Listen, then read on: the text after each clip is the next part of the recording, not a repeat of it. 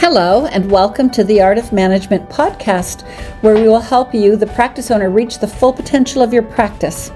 I'm Janice Wheeler, the president of AMI. Thank you so much for checking our podcast, and I hope you find this episode super useful. Hi there. Today I thought I would talk about 17 ultimate ways to grow your practice. The reason that I'm going to talk about this is for a while after COVID, we thought we were going to have a recession, which we didn't. Apparently, not for real.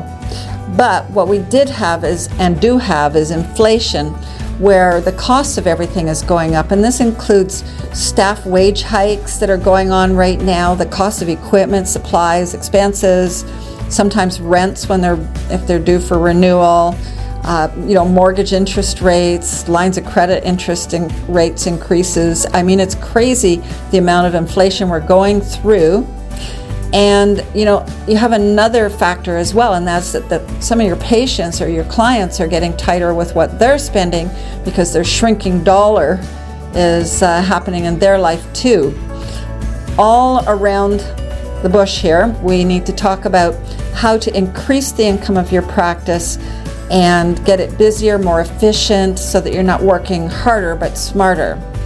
So I thought I would go over some ideas in order to be proactive and make the necessary changes to the efficiency, productivity, marketing, and management of your practice that will help with all of this.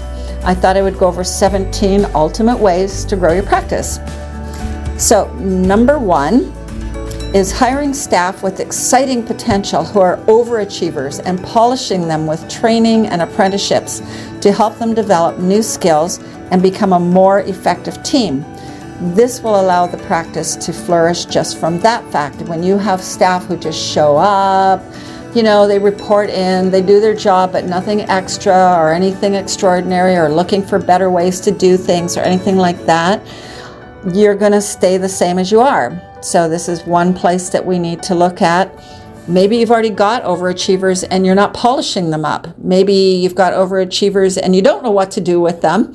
And you need to figure it out and get with them and say, okay, you love producing, so what else do you think you could help the practice with? Or do you have any ideas on how we could expand? Or, ask staff. You won't believe what they have in their heads when they're really good staff.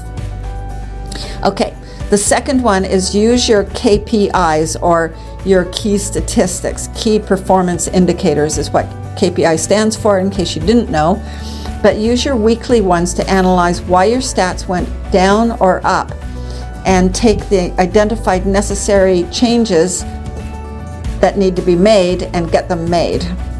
All right, because sometimes a staff member wasn't into it this week for whatever's happening at home in their personal life, and that happened all week and took a stat down in an area. I know I've heard of in various doctors' offices, let's take a dental one, a hygienist. She's having marital problems and she's fighting and she's taking time off to go see a therapist and so on. And down goes her production stats in your practice. Maybe they could see the therapist on a Saturday or after hours.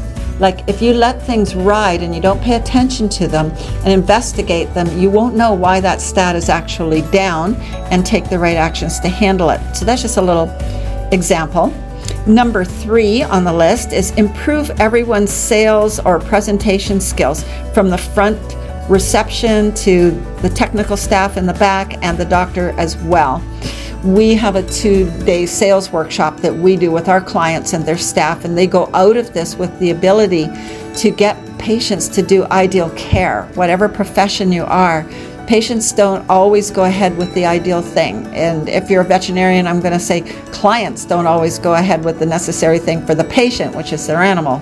So just, getting some sales training is a very smart idea, because without working any harder, you're getting more people to do ideal care, what they should be doing. And this is ultimately what you're there for, right? Number 4 is schedule ideal days for optimum delivery in terms of speed and quality. Now, a lot of healthcare professionals like to do new patients all in a row in a morning or an afternoon, and you can do that. And then you Some people like to do high-end procedures or difficult procedures in the morning to get it over with while you're fresh. Others are not fresh in the morning and they just want to get through the meat and potatoes kind of treatment. And then the afternoon is their best time when they're really on the mark, and so they want to do the difficult things in the afternoon. But getting your staff to know where they can book patients into according to those time zones of your day are important, because the scheduling will go better, and it won't be like, well, 1 minute you're doing a new patient for an hour or half an hour or whatever, and then the next thing you're doing a very difficult long procedure and you're being interrupted 15 times. You've got to set up your day properly, and you will get more done that way. Number 5, cancellations. Get them out of your life, because there are ideal and popular cancellation policies that we have written, and we teach our clients and their staff this, because cancellations are not necessary, really, if the person's phoning in, unless they're dying or, some horrible thing has happened, there is no reason for them to cancel their appointment, because you're important. You're their healthcare provider, and your practice is important, and some people don't respect that. And so the staff have to be bright on this, like, oh, I can't come in today because my car's in the shop. Oh, wow, I see you live on the Danforth in Toronto. Why don't you take a bus over or the subway over? They never thought of that, just their car's in the shop, so they can't go anywhere, If you're out in the countryside, I've got clients all over Canada in country areas where there are no buses or subways. And I know from living in the country and being partially brought up on a farm that is handleable. You just phone your neighboring farm, your friends, and say, hey, can you give me a ride to such and such? Almost everybody will help each other out on this. So I don't want to spend all day talking about this, but I just wanted to give you an idea on that. Number 6, eliminate no-shows with better systems and policy. So educating patients on why they wouldn't dream of missing an appointment is part of it in a very nice way. Again, this is part of our sales training, but just get that concept, just making sure that patients understand how important it is that they show up. It's reserved specially for them. Nobody else has been given that spot, and you need to have at least 48 business hours notice if they can't keep the appointment, or you have to charge them a cancellation fee, which you'd really rather not. Is there any way that you can come for that appointment, since it's within 48 hours that you're letting me know? Okay, just give you a little shot there. Okay, number 7, get everyone's systems and protocols, job descriptions, etc. written and followed. Because if they stick to those, then you're not always going, did you get this done? Did you get that done? And interrupting them in their day, and you've got it on your mind because they didn't give a little report to you maybe at the staff meeting in the morning or the muster in the morning. By the way, I got this done, and this done yesterday. Today I'm working on this, and this. Having a morning staff meeting is awesome. I don't even think that's on my list, but there you go. And let's see. Oh, it is on my list. Number 8, hold effective staff meetings for alignment of the team. So everybody knows what everybody's working on. If they get their job done quickly, they can always go and offer to help on that project or that tabulation that's being done, or you're doing a little survey on the patients, whatever. Okay? But you should have a morning muster also, like a time when you muster everybody together. I think that's an Army term. I grew up in the Air Force, so anyway, having a time that morning meeting, just the morning meeting, and making sure that everybody is there, and it's a wonderful way to get everybody on the same page and knowing what everybody else is doing. Number 9. Create a wonderful mission statement with the help and buy-in of the team, because when they help you create it, they're buying into it, they're agreeing to it.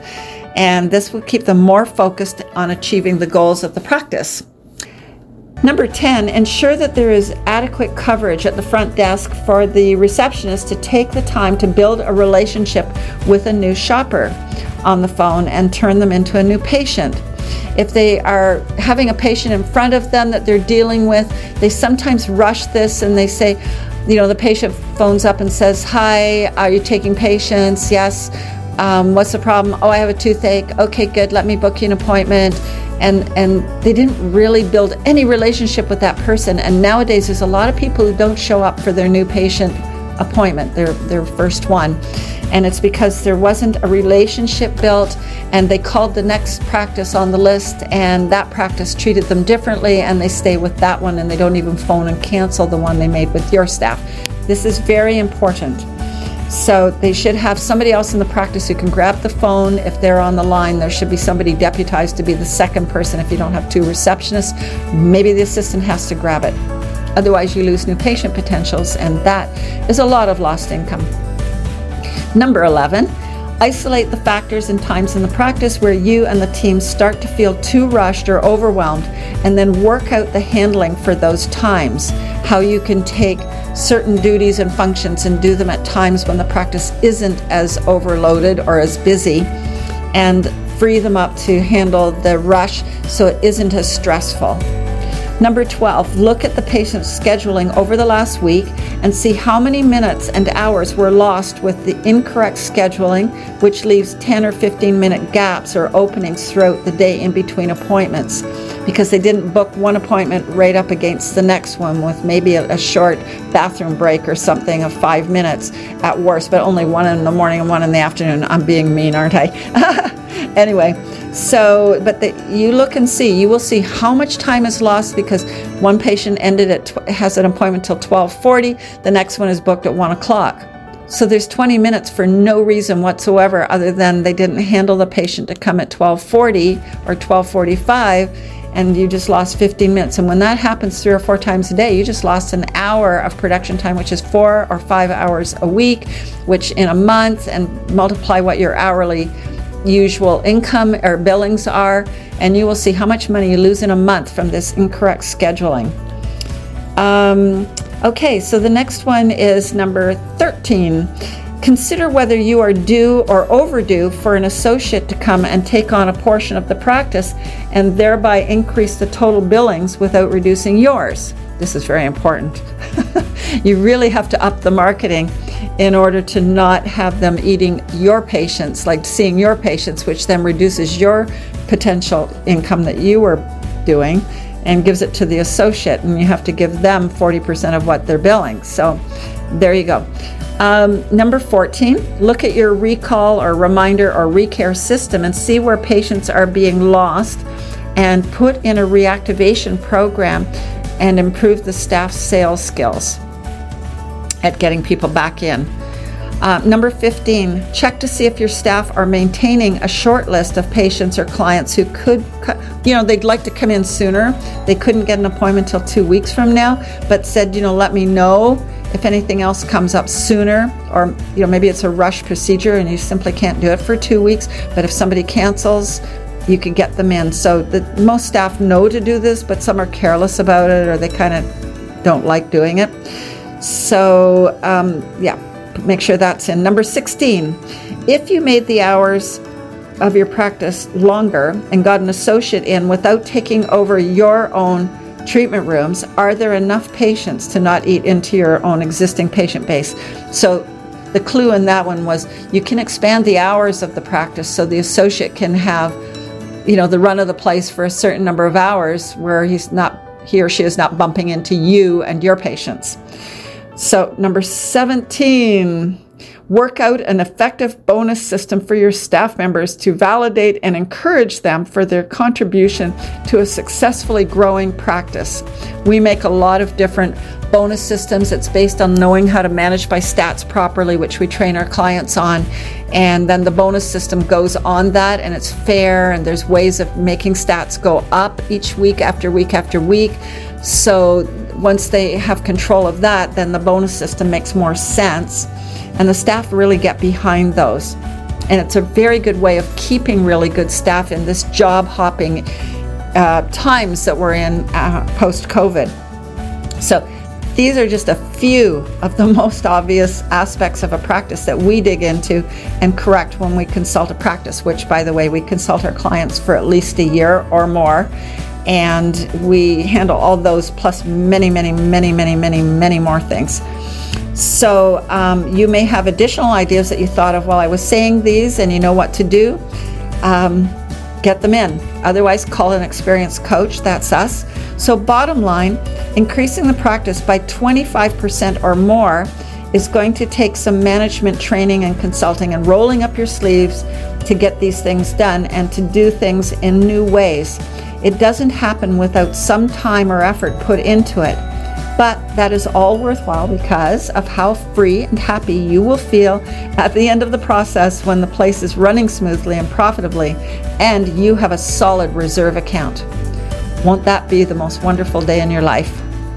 There you go. If you need more help, give me a call. Thanks. Bye. Well, we hope you enjoyed that episode. If you feel your practice should be doing better, please reach out to us for our free practice analysis by going to our website at amican.com. That's AMICAN.com, or call us at 416-466-6217. We have worked with more than 1,800 clients over the last 31 years and helped them take full control of their practices without sacrificing their precious family time. Also on our website, you can subscribe to our newsletter for helpful tips on how to manage your practice.